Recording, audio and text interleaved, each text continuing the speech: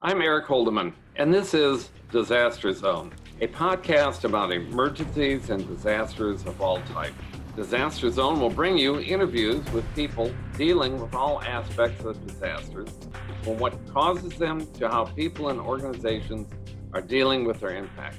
Here's today's program. This podcast is being sponsored by Dynamis, a leading provider of information management software and security solutions. You can find them at dynamis.com.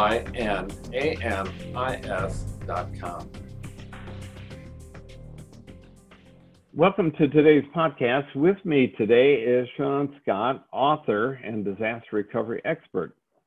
His book, Red Guide to Recovery, a resource handbook for disaster survivors, is a tool that many of you could use. It's been used by thousands of people who put their lives back together after a disaster has destroyed their home, whether it's from fires like we're seeing in California or the unfortunate flooding we're seeing from Hurricane Sally right now in the southeast. So Sean, thanks for being on the show. Thanks for having me. And we're going to be talking about what individuals and families can do to better understand the disaster recovery process, how to protect themselves and get the help that they desperately need. So why don't we jump right in? And what are some of the safety precautions people should take after a wildfire?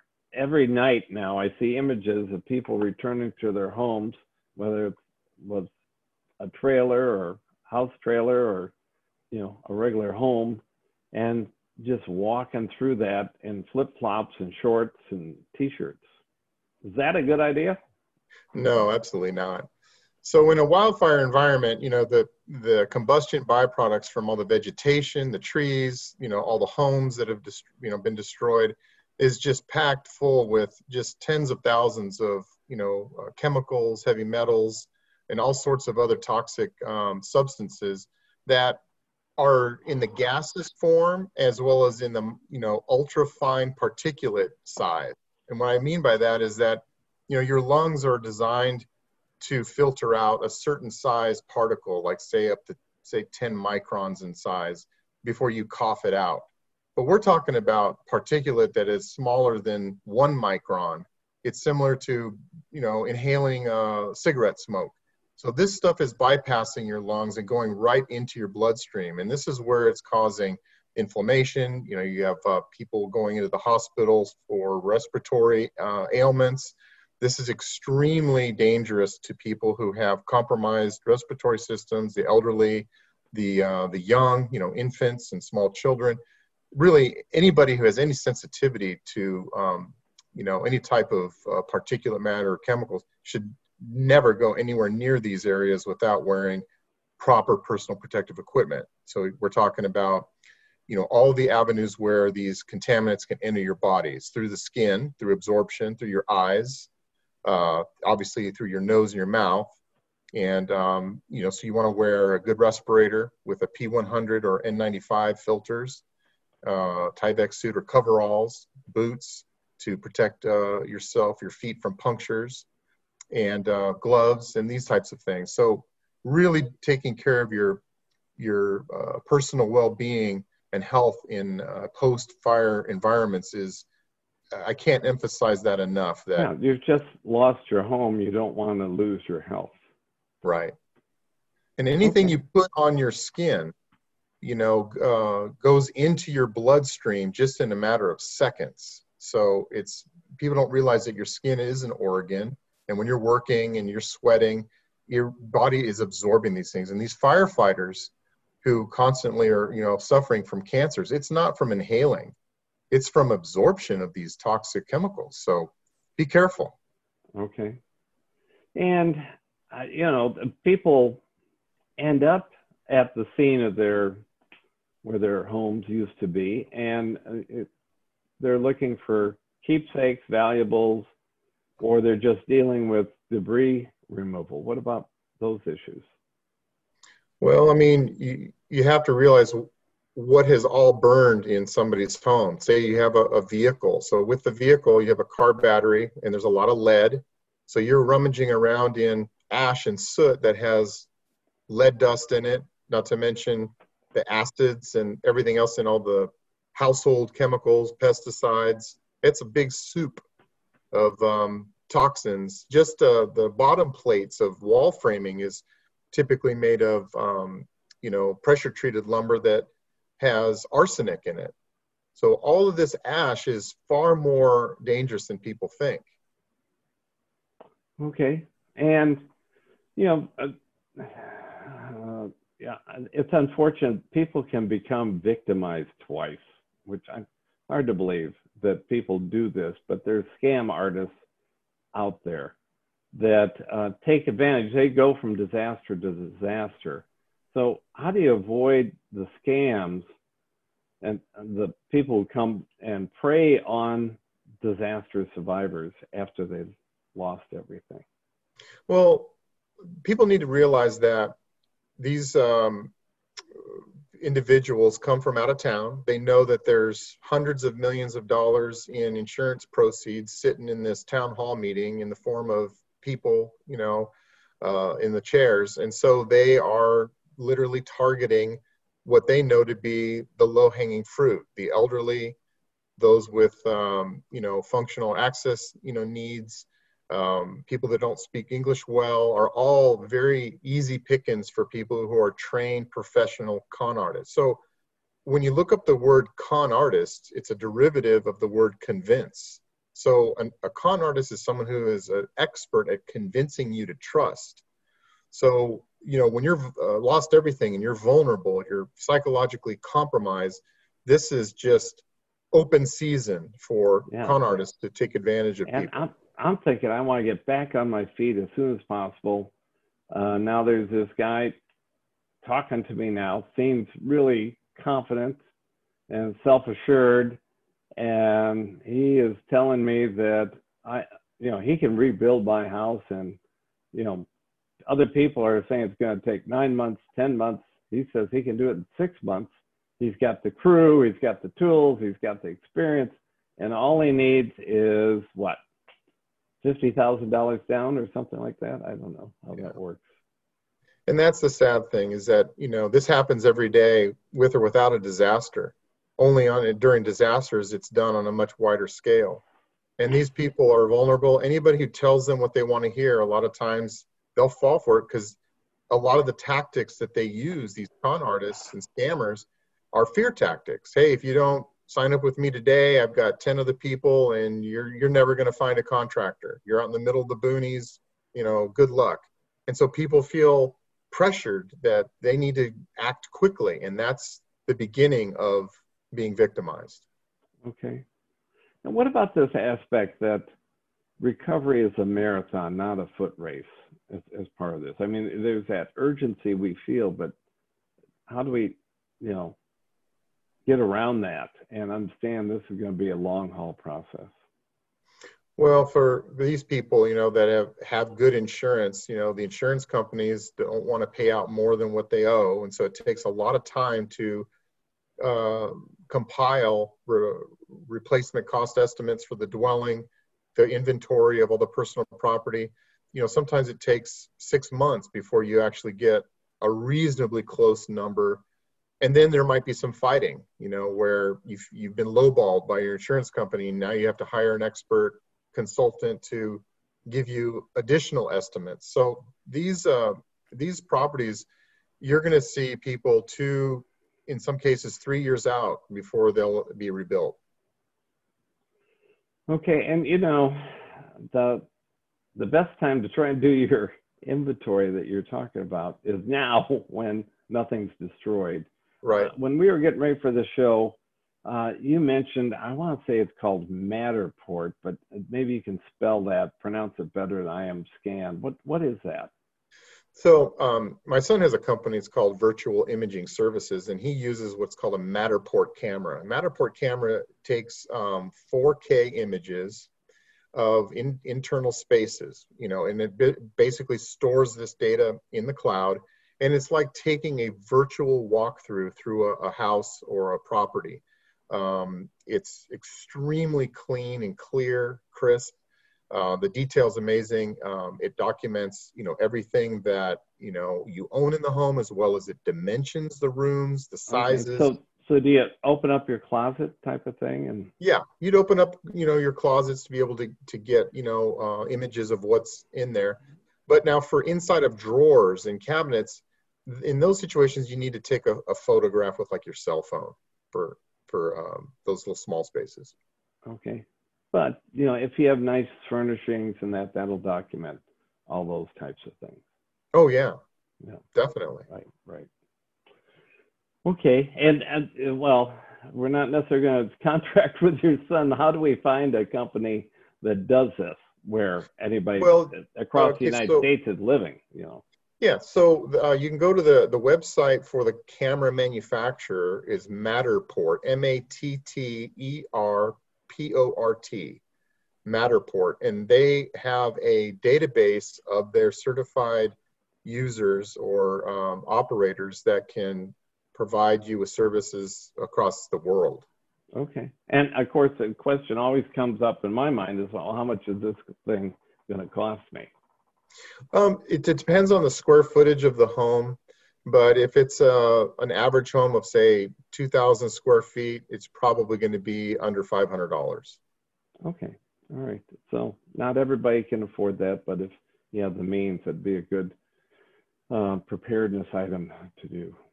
Definitely. So, we see these people, they've lost everything. I've seen images of folks living in their cars outside some type of hall where they're getting food.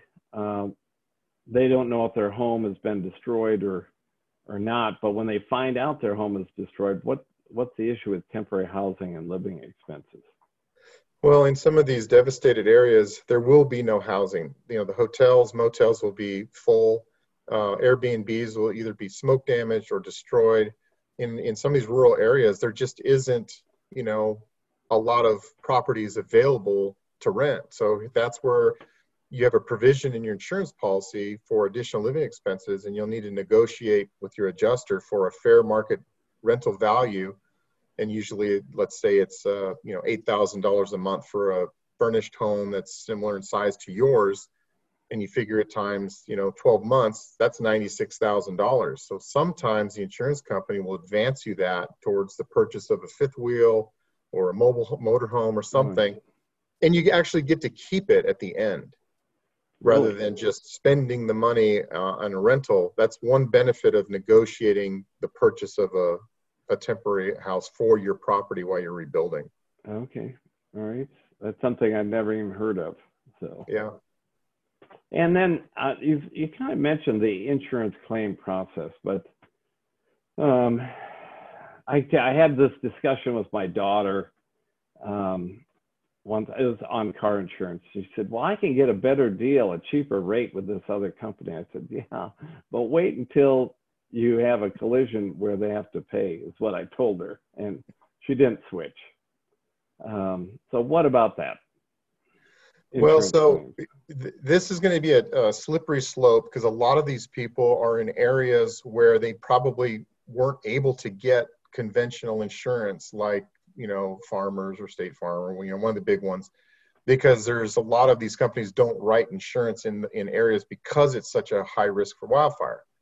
So where if you have a mortgage, you may have what's called forced placed insurance, which means it's an insurance policy that covers the asset that belongs ultimately to the bank, which basically provides insurance to rebuild the house up to the value of the note or the property.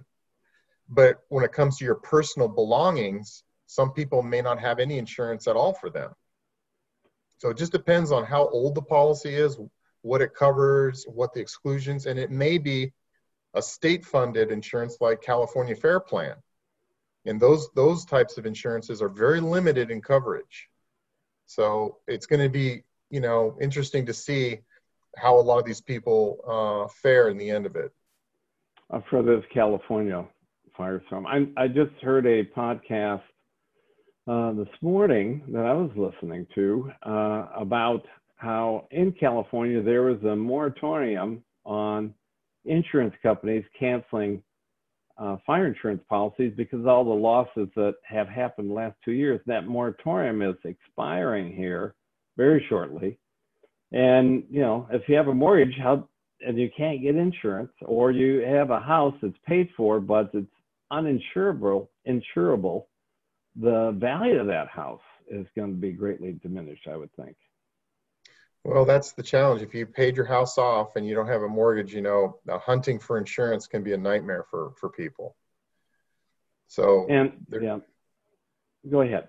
No, there's no quick answer. You know, when the wildfire is beginning, you know, it doesn't even have to be necessarily in your area that the insurance companies can tell the agents you are not to sell any policies until this fire's out. And all of a sudden, people who are in transition to buy a house or change insurance or got dropped, there's none available. The market's, you know, closed. Yeah, it's dried up. Yep.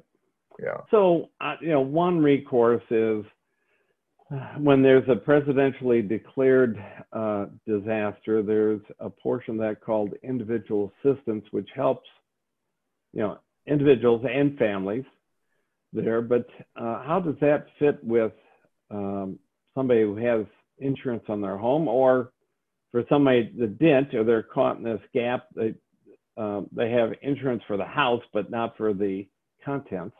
How would that all work? Well, you know, it depends on what your assets are. If you're a renter versus a homeowner, you know, you have, in that situation, you probably have better options as a renter than you do as a homeowner. So, okay, what's the maximum that would ever be paid? Now, this is maximum. I know the average is most of the time much less than that. FEMA, the Federal Emergency Management Agency, doesn't pay out. It's about 30,000. And that's the maximum. Yeah. Yeah, and I've seen many times that, you know, it's like the average is 10,000 in some disasters. Okay, so, you know, unfortunately, in most disasters, you're not going to come out better than you were before the disaster. Would you say that's true? Well, in my experience, and I've been doing this for almost 40 plus years, and in most cases, I see people victimized at some level in this whole process, whether they got undervalued on their home, or they got lowballed on their contents, or they didn't remember a massive amount of things that they should have for their inventory, or they got taken advantage by a contractor. There are so many pitfalls in this process that you have no idea. Every corner is a decision that could be the difference between going home or being homeless. Okay. It could be you're literally a signature away from becoming a victim. Yeah. Instead of just a survivor, right? Right. Yeah. Well, last piece I want to talk about is the psychological and emotional vulnerabilities created by disaster events. You know, there's that immediate feeling of loss, but what happens? You know, the fire's out and you're standing there in front of what was your home and there's only ash. Then what? And how long does that go on? Well, you know, everybody processes, you know, grief and loss differently. You know, to give you a little story of one of the, well, actually was the motivating story that made me write The Red Guide to Recovery, was a family who lost their home and they rebuilt, and it was a beautiful home. And then when I got to their house for a party, after, it was about 1.5 years after the wildfire, I noticed that theirs was the only home rebuilt in the neighborhood. So I said, you know, what happened to your neighbors? And he said, well, the neighbor on my left got into a fight with their insurance company, lost their home and moved away. To this day, that's a vacant lot. And then the neighbor on my right committed suicide. And when I heard that story, I realized if these people had had somebody like me in their life, or a resource that would teach them what to do and what not to do, maybe their story and their outcome would have been different. And that's not an uncommon situation in these wildfire events. Once the news goes away and they're on to some other story, you never hear about the plight of the people who have lost everything and these neighborhoods that never rebuilt. And it happens all the time. It's really hard to be the first back. I know the town of Paradise. This, I think, 2017 fires in California that a few people have built, but they feel very isolated in the community. They don't have all at the stores and social network that they once had being in literally paradise. I mean, the grim truth, honestly, Eric, is that a lot of these communities will never recover. They just won't. You know, some of these people had their life savings in their home and the property, no insurance, paid off, you know, older, you know, families, and they just can't afford to rebuild. Okay, well, I always say the best thing you can do to avoid economic catastrophe is have insurance. Would you agree with that? Absolutely. And not just insurance. It needs to be adequate insurance for, you know, to, you know, make you whole. You know, the agents a lot of times will have a formula. When you go in, you say you have a, you know, X square foot house, you know, how many stories, how old, and they kind of spits out a number. But a lot of times that number can end up being low. And that low number, you know, is why you get premiums that are cheap, because they're not insuring you for as much. The more insurance, the higher the premium. But in most cases, people need to have more than what they think, because they don't realize how much it costs to rebuild their home or replace all of the contents that they have. Yeah. Well, Sean, this has been terrific having you on the show. So this brings us to the end of the podcast. Thank you, Sean Scott, author of the book, Red Guide to Recovery, a resource handbook for disaster survivors. To find that, the easiest thing to do is just Google Red Guide to Recovery. It comes up right away for me to be able to find that resource. Yeah, we have a lot of free tools also that are on the website for people to use that will help them as well. Yeah, beyond the book. Okay. Well, listen, it's been great having you share your experience and expertise in recovery process for people who have lost their homes, but more importantly, maybe someone will be motivated as they make decisions moving forward on insurance and other where they choose to live to perhaps be more disaster resilient. So for everybody, a reminder to be safe. Think about how a disaster might impact you and your family and what you can do about it now before it happens. Thanks for listening, and tune in again soon for another Disaster Zone podcast. Bye-bye. Thanks for listening to today's Disaster Zone podcast. Tune in again soon for more information on all aspects of disasters and what people and organizations are doing about them. You can also check out the Disaster Zone blog at www.disaster-zone.com.